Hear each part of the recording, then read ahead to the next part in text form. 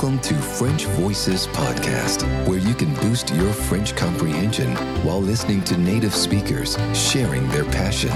It's authentic, it's hosted by Jessica, and it's starting now.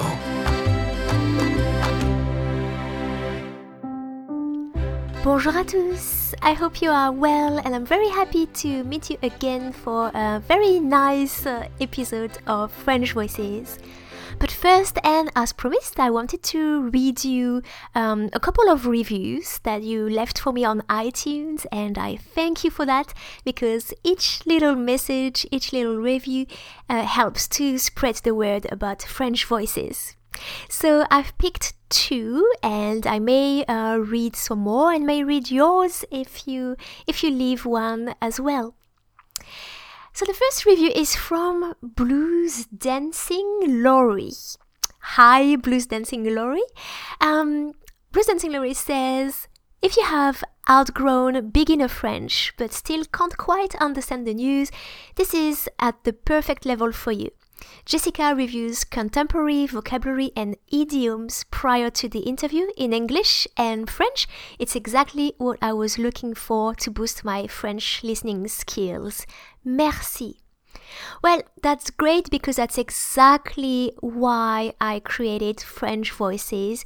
I wanted to help you, if you were in the upper intermediate level, to push through, to break through the advanced level by giving you something accessible, and the transcript was part of the key thing to help you do that.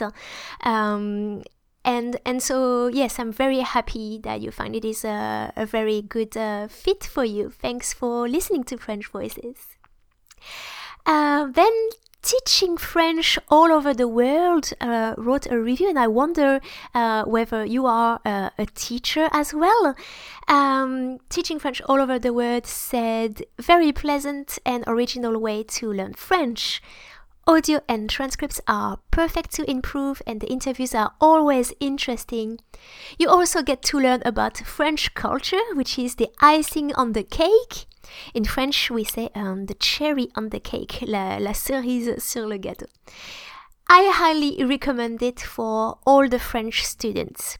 So thank you for your review, Teaching French All Over the World as well, and to all of you who have left a review for me on iTunes. It's really heartwarming to see that you are appreciating my work.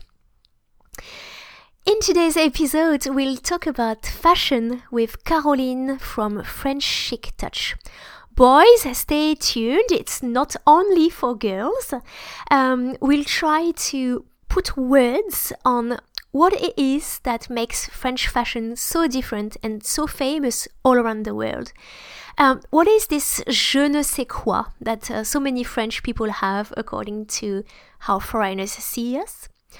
Caroline will give us and will give you her top fashion tips, and we'll also discuss the fashion faux pas, what horrifies us, so please listen to that part to help make the world a better place.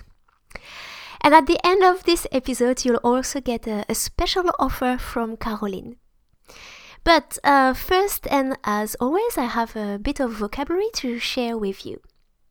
La mode is fashion. Une marque is, for a product, it's a brand. For fashion, we also say a label, or for cars, a make. Une marque. Un talon is a heel, so the part of the shoe, but also just the body part, le talon d'Achille, par exemple. A wardrobe, c'est une garde-robe, une garde-robe. The word fetish in French means fetish, but it also means your favorite, your lucky piece of something. Vertigineux. I was interested to find that the translation was breathtakingly high. It comes from vertige, so vertigo, fear of height, and so the adjective is vertigineux, vertigineuse.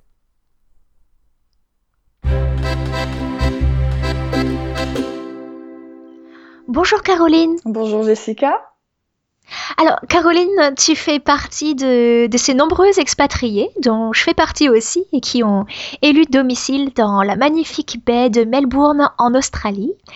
Mais d'abord, peut-être est-ce que tu peux commencer par nous raconter d'où tu viens en France ? Alors je suis originaire de Marseille. Ah oui, tu n'as pas l'accent, je trouve. Oui, je sais. Souvent, on me le dit. Je ne sais pas pourquoi. J'avoue, je ne sais pas pourquoi. Certainement parce que j'ai un petit peu de la famille un peu de partout et que j'ai habité dans différentes villes en France. Donc, et que... Non, je ne sais pas pourquoi je n'ai pas l'accent. Mais je suis bien originaire de Marseille. Oui. Et tu es arrivée comment en Australie ? Alors, je suis arrivée il y a presque 3 ans. Avec mes 2 valises, après avoir décidé de me lancer, de tout vendre, de tout quitter en France, de dire au revoir à mes amis, juste un au revoir bien évidemment, dire au revoir à la famille et de tenter ma chance en Australie. Qu'est-ce que tu faisais en France à ce moment-là ? Alors à ce moment-là, j'ai travaillé pendant plusieurs années à mon compte.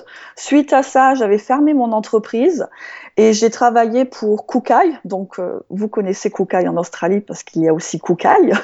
En Australie, je travaillais en tant que manager. Et suite à ça, j'ai démissionné. J'habitais dans le nord à ce moment-là, j'habitais à Cherbourg. Donc, j'ai déménagé, je suis retournée vivre chez ma maman à 33 ans pendant quelques mois à Marseille.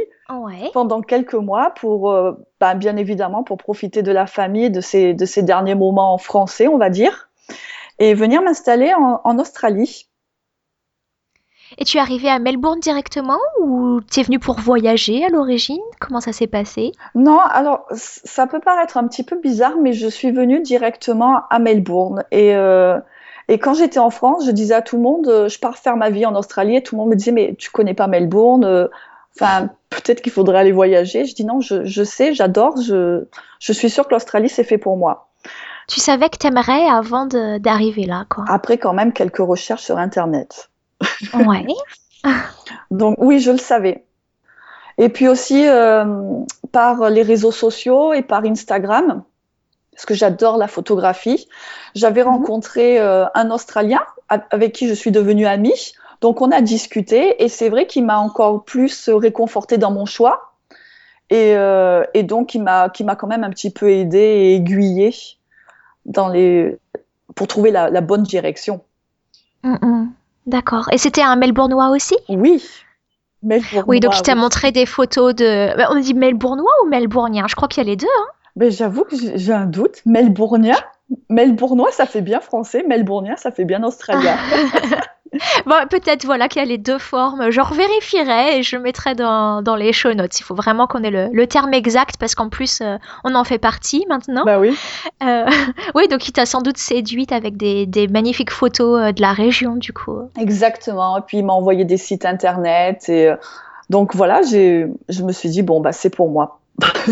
J'arrive et j'ai débarqué, comme on dit, à Saint-Kilda. Où tu es toujours actuellement d'ailleurs. Où je suis toujours actuellement. Et je crois qu'en fait, quand tu quittes ton pays, que tu arrives dans un nouveau pays et dans une ville bien précise, j'ai l'impression qu'on y reste parce que j'ai rencontré plusieurs Français comme ça. Et quand ils se sont basés la première fois à Sydney, ils sont restés à Sydney. Melbourne, ils sont restés à Melbourne. Brisbane, ils sont toujours restés à Brisbane. Donc, c'est intéressant, ouais. Peut-être que ça rassure aussi un petit peu. C'est là qu'on a commencé et on commençait à faire son nid aussi. Ouais. Oui, parce qu'on recommence tout à zéro. Alors, quand tu es arrivée, tu as lancé French Chic Touch ou tu as commencé avec autre chose ? Oula, quand je suis arrivée, je ne parlais pas très bien anglais, donc c'était vraiment très basique, juste pour me présenter. Et j'avoue que je paniquais un petit peu parce que je ne comprenais pas du tout l'accent australien. Je suis désolée. Ouais. J'ai toujours des problèmes parfois, ça arrive. Oui, j'avoue que j'ai parfois des problèmes, mais j'avais appris l'anglais à l'école. L'anglais, avec l'accent british. Et j'arrive en Australie avec un accent australien. Et là, je me suis dit, bon, je vais avoir quand même des soucis. Fallait trouver du travail, fallait trouver un appartement. Donc, j'ai commencé à travailler dans un restaurant en tant que serveuse pendant environ 6 mois. Ce qui m'a quand même permis d'apprendre l'anglais. Parce que quand tu es en contact directement avec la clientèle, tu n'as pas le choix. Donc non, j'ai pas commencé French Chic Touch immédiatement. Il m'a fallu du temps. Alors après combien de temps tu as lancé le business pour lequel tu travailles maintenant? J'ai envie de te dire que l'idée, elle était là depuis le départ, mais fallait laisser. J'avais besoin de réfléchir. Et ensuite, quand je me suis sentie plus en confiance avec mon anglais, quand j'ai commencé à faire des connexions, à rencontrer du monde, à rencontrer des amis, à me faire des amis, à faire des rencontres professionnelles, des collègues, je me suis dit, peut-être que je peux commencer à me lancer French Chic Touch. Et puis surtout, mes amis m'ont beaucoup aidé, mes amis qui sont australiens et qui m'ont dit, mais Frenchy, parce que c'est facile, on m'appelle Frenchy. Frenchy, tu peux faire quelque chose avec le style, avec la mode. Vous, les Françaises, vous êtes différentes dans votre style, dans votre manière de vous habiller, de marcher. Et je me suis dit, pourquoi pas? J'ai toujours aimé la mode. J'ai travaillé dans la mode en France. J'ai travaillé pour le Festival de Cannes aussi en France. Ah oui. Donc, j'ai toujours été imprégnée dans ce milieu du glamour, de la fashion. Et donc, j'ai décidé de me lancer, on va dire peut-être après 2 ans en Australie. Donc, c'est très récent. D'accord. Ouais. Et donc, le concept de French Chic Touch, qu'est-ce que c'est exactement? Alors, le concept de French Chic Touch, déjà, on a la réponse dans le titre. C'est pour donner une petite touche française. Et la touche française, ça va être dans le style. Donc, c'est pour aider les femmes, mais aussi les hommes, à trouver son style avec une French touch.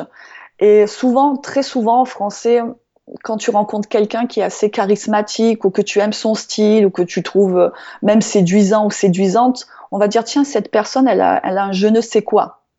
Ouais. Ça me rappelle. Même l'expression française est passée dans le vocabulaire anglais. Oui, l'expression française. Je ne sais quoi. Oui, carrément. L'expression française est passée dans le vocabulaire anglais et ça me rappelle aussi la chanson de France Gall. Elle là, et elle parle de je ne sais quoi aussi. Ah, exactement, ouais. Donc, je suis partie de cette idée. Je me suis dit, pourquoi ne pas aider les Australiens à trouver leur je ne sais quoi?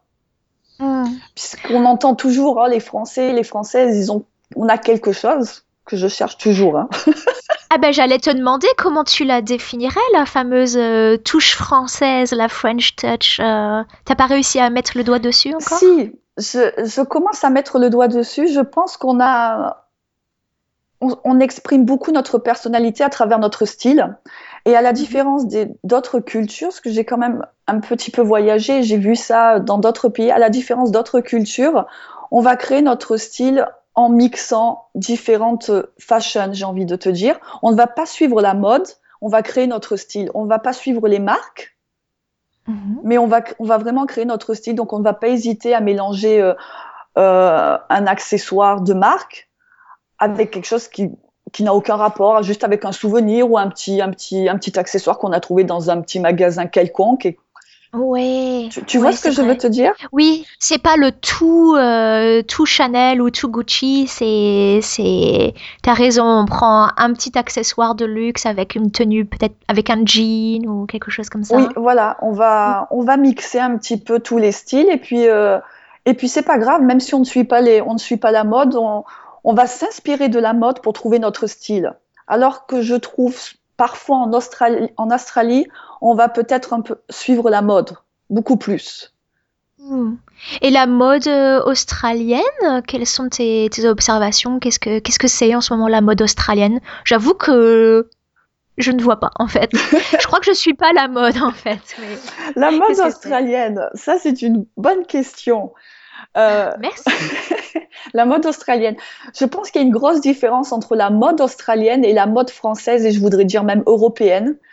Alors, vas-y, explique-moi ça. Je Ouais. dirais, j'ai envie de diviser la mode en... Le monde est divisé en deux parties dans le monde de la mode.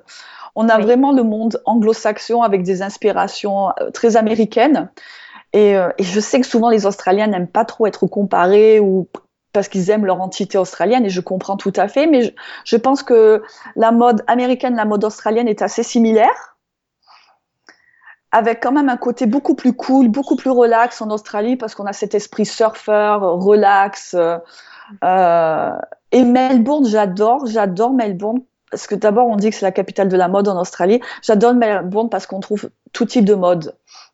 C'est une ville très cosmopolite, donc c'est très agréable. On trouve beaucoup de la mode européenne, et ça va être très différent, par exemple, quand on va aller à Sydney, quand on va aller dans le Queensland, c'est très différent encore. Ah, tu observes des différences. D'accord. Oui, et je suis allée à Brisbane la dernière fois, j'ai observé des différences où c'est beaucoup plus relax, beaucoup plus cool.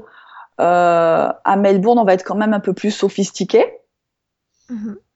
Par exemple, pour les dames, on va beaucoup mettre de talons hauts à Melbourne. Ah oui, c'est vrai que ma maman, quand elle vient en Australie, mais elle bave devant tous les vitrines de chaussures, et j'ai l'impression qu'elle a jamais vu des chaussures de sa vie, mais c'est vrai qu'il y a vraiment des talons assez impressionnants. Impressionnant, oui. Ouais. Vertigineux, comme on pourrait dire. Oui, ouais, ouais. Donc oui, la mode est quand même assez différente. Et la mode donc européenne, l'autre partie du monde, tu la définirais comment en L'autre quelques partie mots? du monde, et donc je vais plus parler de la mode française, je pense qu'on va être plus dans le côté naturel et beaucoup plus, un petit peu moins bling bling, un petit peu plus simple, mais quand je dis simple, dans le bon sens du terme. Et ouais, un petit peu plus simple. Quand par exemple en Australie, on va utiliser des talons hauts et des bijoux et du maquillage, en France, on va juste utiliser un accessoire pour accentuer sa personnalité. Ouais. Un petit peu comme Coco Chanel quand elle disait, quand tu sais pas, et c'est vrai que j'utilise beaucoup cet outil, quand tu sais pas quoi mettre pour une soirée, t'as ta petite robe noire. Et c'est vrai que toutes les Françaises, on a toujours notre petite robe noire dans notre garde-robe parce que c'est facile. Une petite robe noire qu'on va accessoiriser avec un sac, avec des talons de couleur, avec un rouge à lèvres rouge, avec un bijou un peu différent. Donc voilà. Bah alors justement, oui, j'ai vu beaucoup de références à Coco Chanel sur ton site internet. Est-ce que c'est ton modèle? J'adore l'histoire de Coco Chanel. Alors, qu'est-ce qui t'inspire chez elle? Ce qui m'inspire, c'est que elle est partie de rien. C'était une orpheline. Et elle est partie de rien, et elle a été beaucoup critiquée. Les gens se moquaient d'elle, et elle n'avait pas peur d'être différente. Elle n'avait pas peur de montrer sa personnalité, de s'affirmer, et elle croyait en elle. Je suis désolée, je suis pas sûre de ma liaison. Elle croyait en elle. Je commence à perdre le français. Les deux. Elle était très confiante, et oui, j'aime beaucoup son histoire. Et c'était une femme qui avait une très forte personnalité. Et d'ailleurs, il y a beaucoup de mystères autour de Coco Chanel. On n'est pas sûr à 100% au sujet de son histoire, parce qu'elle crée quand même souvent des histoires pour créer son personnage.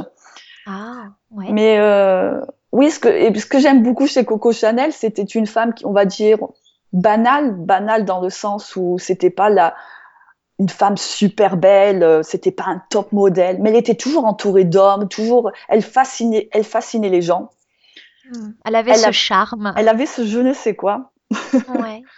Donc j'aime beaucoup l'histoire de Coco Chanel, et on parle de Coco Chanel de partout. Ouais. Et d'ailleurs, donc, je peux recommander aux auditeurs de French Voices, il y a donc des films qui ont été faits sur la vie de Coco Chanel, dont Audrey Tautou incarne le personnage de Coco Chanel. Et parfaitement. Je mettrai Ouais. Puis c'est une actrice magnifique en plus. Donc à voir. Je mettrai les références dans les show notes. Oui, c'est vraiment un film à voir qui est très bien fait. Ouais.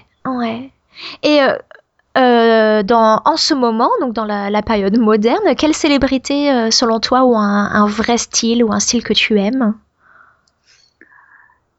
Ou tu peux passer, hein, si c'est trop difficile. Non, ben j'aime bien. Justement, tu parles d'Audrey Tautou. J'aime beaucoup Audrey Tautou. Ouais. Je suis.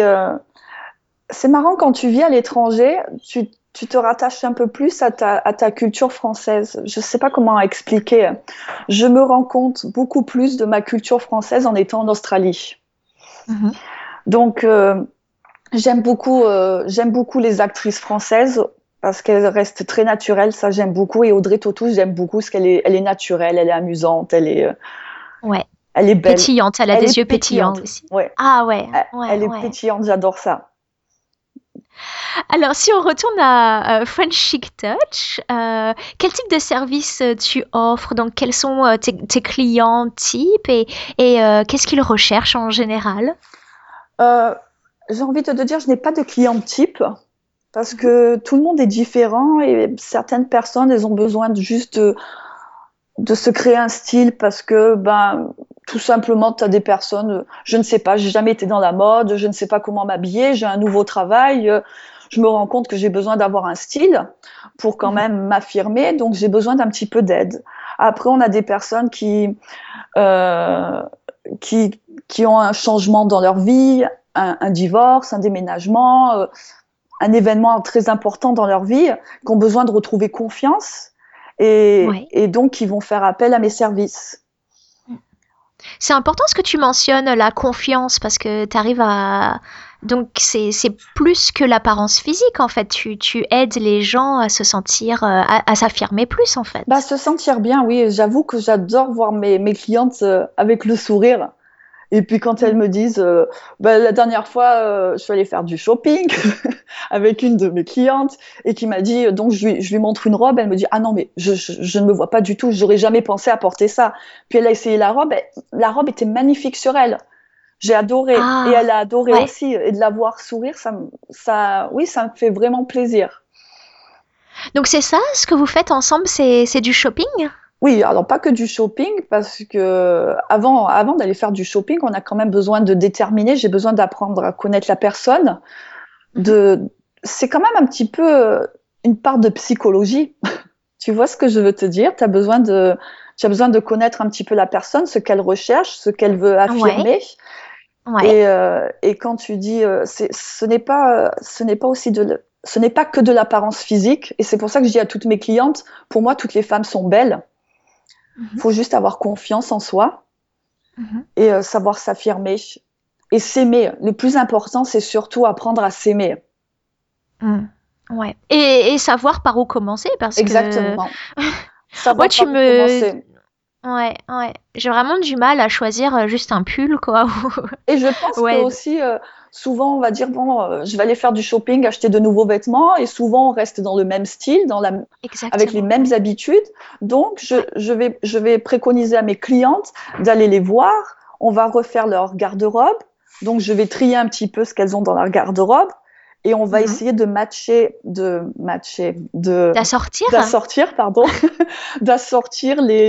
un top avec une jupe. Parce que souvent, et je suis sûre que tu le fais aussi et je le fais aussi, j'ai mon pantalon et je vais souvent utiliser le même t-shirt avec un certain type de pantalon. Ouais. Donc c'est ça que je veux apprendre aussi, c'est apprendre à changer ses habitudes et à essayer, être un petit peu aventurière et aventurier dans ta manière de t'habiller. Donc les inviter à essayer des styles qui, a priori, ne seraient pas les styles vers lesquels elles se tourneraient, pour ensuite se rendre compte que finalement ça leur va et c'est une bonne surprise, quoi. Exactement. Et ne pas aussi rester bloqué et renfermé dans un seul style. Parce qu'on a un style durant la semaine, on a un style quand on sort, on a un style durant le week-end. Et voilà. Donc, de trouver différents styles aussi. Alors, ta tenue préférée à toi, ça serait quoi? Je suis très talon. J'aime beaucoup les talons. Ah ouais? Oui, les petits talons très simples. Ça va être un jean avec une petite jaquette, habillé avec un petit accessoire. J'aime bien les longs colliers. Et puis mon sac Jérôme Dreyfus, dont je suis fan. C'est très difficile de trouver Jérôme Dreyfus en Australie. Alors, c'est une marque française, C'est une Jérôme marque Dreyfus? française, oui, c'est un designer français que j'adore. Il a des sacs magnifiques, j'adore. Il était d'ailleurs avec Isabelle Marant, qui est un autre designer française. Je ne sais pas s'ils sont encore ensemble, hein, ce n'est pas mon domaine de compétence. Tu ne suis pas la presse Non, people, même des designers? je ne suis pas, non, je ne suis pas, je suis la presse pour les designers, ce qu'ils vont faire, Ouais. mais non, je suis pas people. Donc, Donc, jean, talons, un long collier et puis ton sac fétiche et avec une mon rouge petite à lèvres veste. rouge, Un rouge à qui est lèvres rouge. Chanel. Ah, alors ça c'est intéressant parce que j'ai une de mes étudiantes qui m'a fait la remarque, elle me demandait comment on dit lipstick et je dis rouge à lèvres. Donc c'est de red for the lips en fait et elle me dit mais s'il n'est pas rouge, ben c'est du rouge à lèvres marron, du rouge à lèvres rose. Mais Mais on c'est garde vrai, c'est l'expression. intéressant, c'est intéressant, et je pense, enfin là, c'est juste un avis, mais je pense que peut-être en français on dit rouge à lèvres parce que les Françaises peut-être avant avaient l'habitude de toujours porter du rouge. Ouais, peut-être à l'origine ça devait être rouge la couleur de par défaut. Ouais. Donc Bon, ça, si. voilà, on a simplifié rouge à lèvres. Alors, quel vêtement ou accessoire est-ce que chacun devrait absolument avoir dans sa garde-robe? Bon, alors déjà, on en a discuté un petit peu au début, la petite robe noire. Ouais, Là, ça va, j'en ai une. bon, Je crois que c'est la première robe que j'ai achetée, c'était une petite robe noire. bon, parfait. La petite robe noire, des petits talons, des petits stilettos, bien sûr, qui peuvent aller avec un jean, qui peuvent aller avec ta petite robe noire. Mhm. Après, j'ai envie de parler de tous les petits basiques, les petits t-shirts blancs, noirs, petits basiques, Ok, et la petite ouais, jaquette noire. d'accord. Et le jean, bien évidemment, ben ça, le jean, tout le monde a un Mm. jean. Oui, Mais un son jean ou jean deux, ouais. fétiche. Tout le monde a un jean, mais avoir son jean fétiche. Hmm. Oui, c'est toujours, enfin, il y a toujours l'idée de personnalité qui revient, enfin de personnalité et personnalisation en fait qui revient dans ce que tu dis, c'est intéressant. Ouais, ben, c'est vrai qu'en France, on a une expression qui dit l'habit ne fait pas le moine, Mhm. qui, je pense, fonctionnait il y a plusieurs années en arrière, mais qui Ouais. ne marche plus maintenant. Parce que j'ai envie de dire, oui, l'habit peut faire le moine. Alors pour expliquer, donc l'habit ne fait pas le moine, ça veut dire la façon dont on est habillé ne reflète pas qui on est, mais tu es en train de dire que si, et d'ailleurs dans les entretiens d'embauche, on voit bien que il faut s'habiller selon un certain code Exactement. pour être crédible. Ouais. Ouais. Alors, je ne veux pas dire qu'on catégorise les personnes, parce que je n'aime pas catégoriser les personnes, mais à travers quand même, à travers la mode, à travers les accessoires que tu vas utiliser, à travers ta manière de marcher, à travers le sac que tu vas choisir, à travers les chaussures que tu vas choisir, on peut déterminer ta personnalité. Et je crois même qu'un Français, alors je ne suis pas sûre, hein, mais je sais qu'il y a un livre qui existe.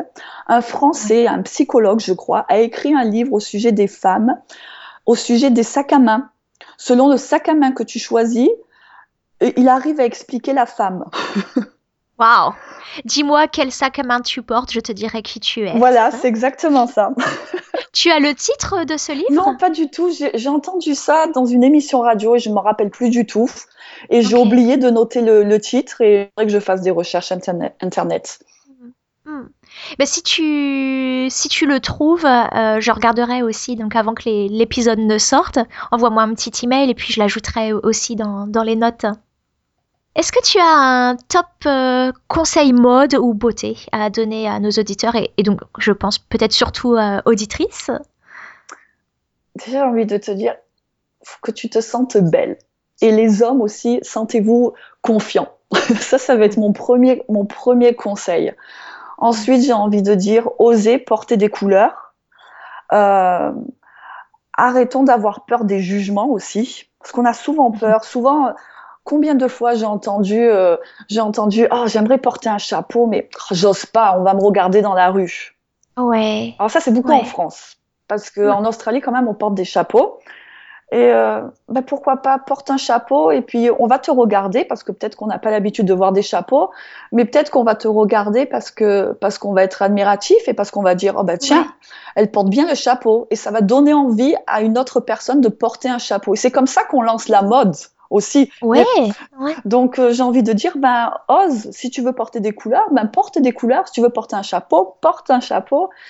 C'est juste être bien avec soi-même. Très bien, donc comprendre que le regard des autres n'est pas nécessairement critique, mais peut être un regard admiratif également, en fait. Exactement. Et quand tu as réussi à faire ça, tu te sens bien avec toi-même et c'est important. Alors j'ai une dernière question. Qu'est-ce que tu trouves particulièrement horrible, affligeant? Qu'est-ce que tu considères être un vrai fashion faux pas? Est-ce que tu as vu des tendances qui te font grincer les dents? Oui. Donne-moi des exemples, vas-y. Pour moi, le fashion faux pas, c'est trop de bijoux. Mais alors attention, parce que t'as la mode beau, chic, où tu vas mettre beaucoup de bijoux, mais beaucoup d'accessoires, mais ça va être très bohème, donc ça va être très sympa. Mais quand je vais voir les boucles d'oreilles assorties avec le collier... donc la parure, en fait. La parure, ouais. C'est too much, comme on va dire en français aussi. On va dire ça aussi, too much. Ouais, c'est vrai. Comme elle disait Coco Chanel again, encore, less is more. Donc, oui, je pense que, voilà. J'aime quand on reste naturel et quand on ne va pas avoir trop d'accessoires aussi. Au niveau des couleurs, quand je dis porter des couleurs, ok, porter des couleurs, mais pas 5 couleurs différentes. Oui, je crois que je suis souvent interloquée, interpellée quand je vois trop de couleurs d'un coup, quand je vois trop de... Et attention, il y a des personnes qui portent beaucoup de couleurs, mais qui ont leur style, que j'aime beaucoup. Mais quand je vais voir trop de bijoux d'un coup, ou trop de maquillage aussi. Trop de maquillage, ça peut me gêner un petit peu. Donc, rester simple, en fait, ne pas trop en faire. Voilà, rester simple, ne pas trop en faire. Et quand on ne veut pas trop en faire, mine de rien, on peut en faire beaucoup. on peut donner une belle impression.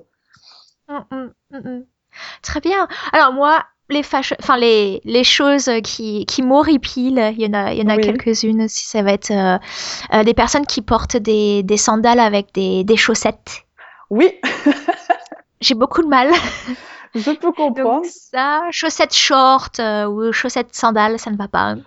Et les crocs. Alors je sais qu'il y a eu une énorme mode de crocs, mais j'ai toujours trouvé ça peu raffiné. Je suis d'accord. Tu es d'accord ouais. Je suis d'accord. Bon. Non. Ne portez pas de crocs, s'il vous plaît. Non. Ne portez plus de crocs. S'il vous plaît. Oui, s'il vous plaît. Je suis d'accord. Validé par Caroline. Merci. J'ai oublié de mentionner cela, mais oui. Tu penses à d'autres choses? Je pense à d'autres choses. Je suis sûre, j'ai plein d'exemples, mais là, tu me prends un petit peu au dépourvu. Alors, non, je ne vois pas là en ce moment. Non. Bon, tu pourras rajouter ce que tu as à dire dans les commentaires de l'épisode si ça te revient plus tard. Ok. En tout cas, je te remercie beaucoup, Caroline, pour ton temps. On sent beaucoup de passion chez toi, donc c'est vraiment super. Merci, Jessica. Je crois que c'est l'énergie qu'on a en Australie. Je pense que c'est la même pour toi, parce que je te sens aussi passionnée dans ce que tu fais. Passionnée, oui. Mais alors, je pense que j'ai une réserve sur le fait que ça soit parce qu'on est en Australie. Je pense que quand on est passionné ou qu'on habite dans le monde, c'est la même chose. Ouais. Mais l'Australie aide quand même aussi. Oui, c'est vrai. Non, parce que le lifestyle, le style de vie nous permet quand même beaucoup de liberté, de nous exprimer et puis de nous lancer à notre compte dans des conditions qui sont quand même relativement plus simples, j'ai l'impression, qu'en France. Ouais. Et donc, on peut plus facilement, peut-être, vivre de ses passions, en fait. Non. En fait, je dis l'Australie parce que je suis en Australie, mais pour quelqu'un d'autre, ça sera l'Italie ou ça sera New York ou ça sera. Ouais. Je pense qu'en fait, c'est pour quelqu'un de passionné, c'est toujours bien quand on est au bon endroit, quand on a trouvé l'endroit qu'il nous faut, où on se sent bien, où on est en harmonie avec soi-même. Je crois que c'est surtout ça. C'est pour ça que je dis l'Australie, parce que pour moi, c'est l'Australie, mais pour quelqu'un d'autre, ça va être la France, un Australien qui va aller vivre en France, par exemple. Ouais. Donc, Alors que pour moi, la France, bon, bien sûr, la France, c'est mon pays et puis j'en fais aussi mon travail, le français. Mais moi, en France, j'aurais quand même moins d'opportunités de travail parce que en enseignant le français aux étrangers, c'est quand même donc dans les autres pays du monde que j'ai le plus bien sûr, de possibilités de trouver des étudiants, par exemple. bien sûr. Ouais, oui, je comprends. Bon, donc il est vraiment temps de conclure, mais en tout cas, je pense que tu auras donné envie à beaucoup d'auditeurs d'aller revisiter leur garde-robe et peut-être partir faire du shopping ou magasiner, comme on a vu dans le dernier épisode de French Voices en français québécois, on dit magasiner. Magasiner, oui. Ouais, faire les magasins. Faire les magasins, oui. Ouais. Je te dis à plus tard, on reste en contact pour nous. Et puis, oui, passe une très bonne après-midi, Caroline. Écoute, merci Jessica et bon après-midi aussi. À plus. À bientôt, au revoir. I hope you have enjoyed this interview, and if you'd like Caroline to help you find your style, and if you're in Melbourne, Australia, that would help a lot. Whether you're a man or a woman, she offers $20 off for her art of dressing or art of shopping services. So this offer is valid all of 2015, and that's if you mention French Your Way to her.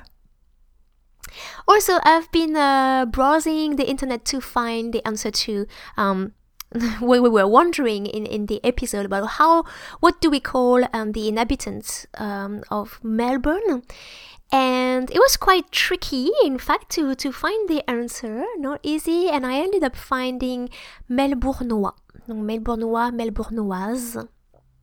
And check out the show notes of the episode, as we also found the title, like the references for the book that Caroline mentioned, which was written by actually a sociologist, and that is a little study, an essay about women's handbags. So it's in the show notes. Thanks a lot, and see you in the next episode of French Voices.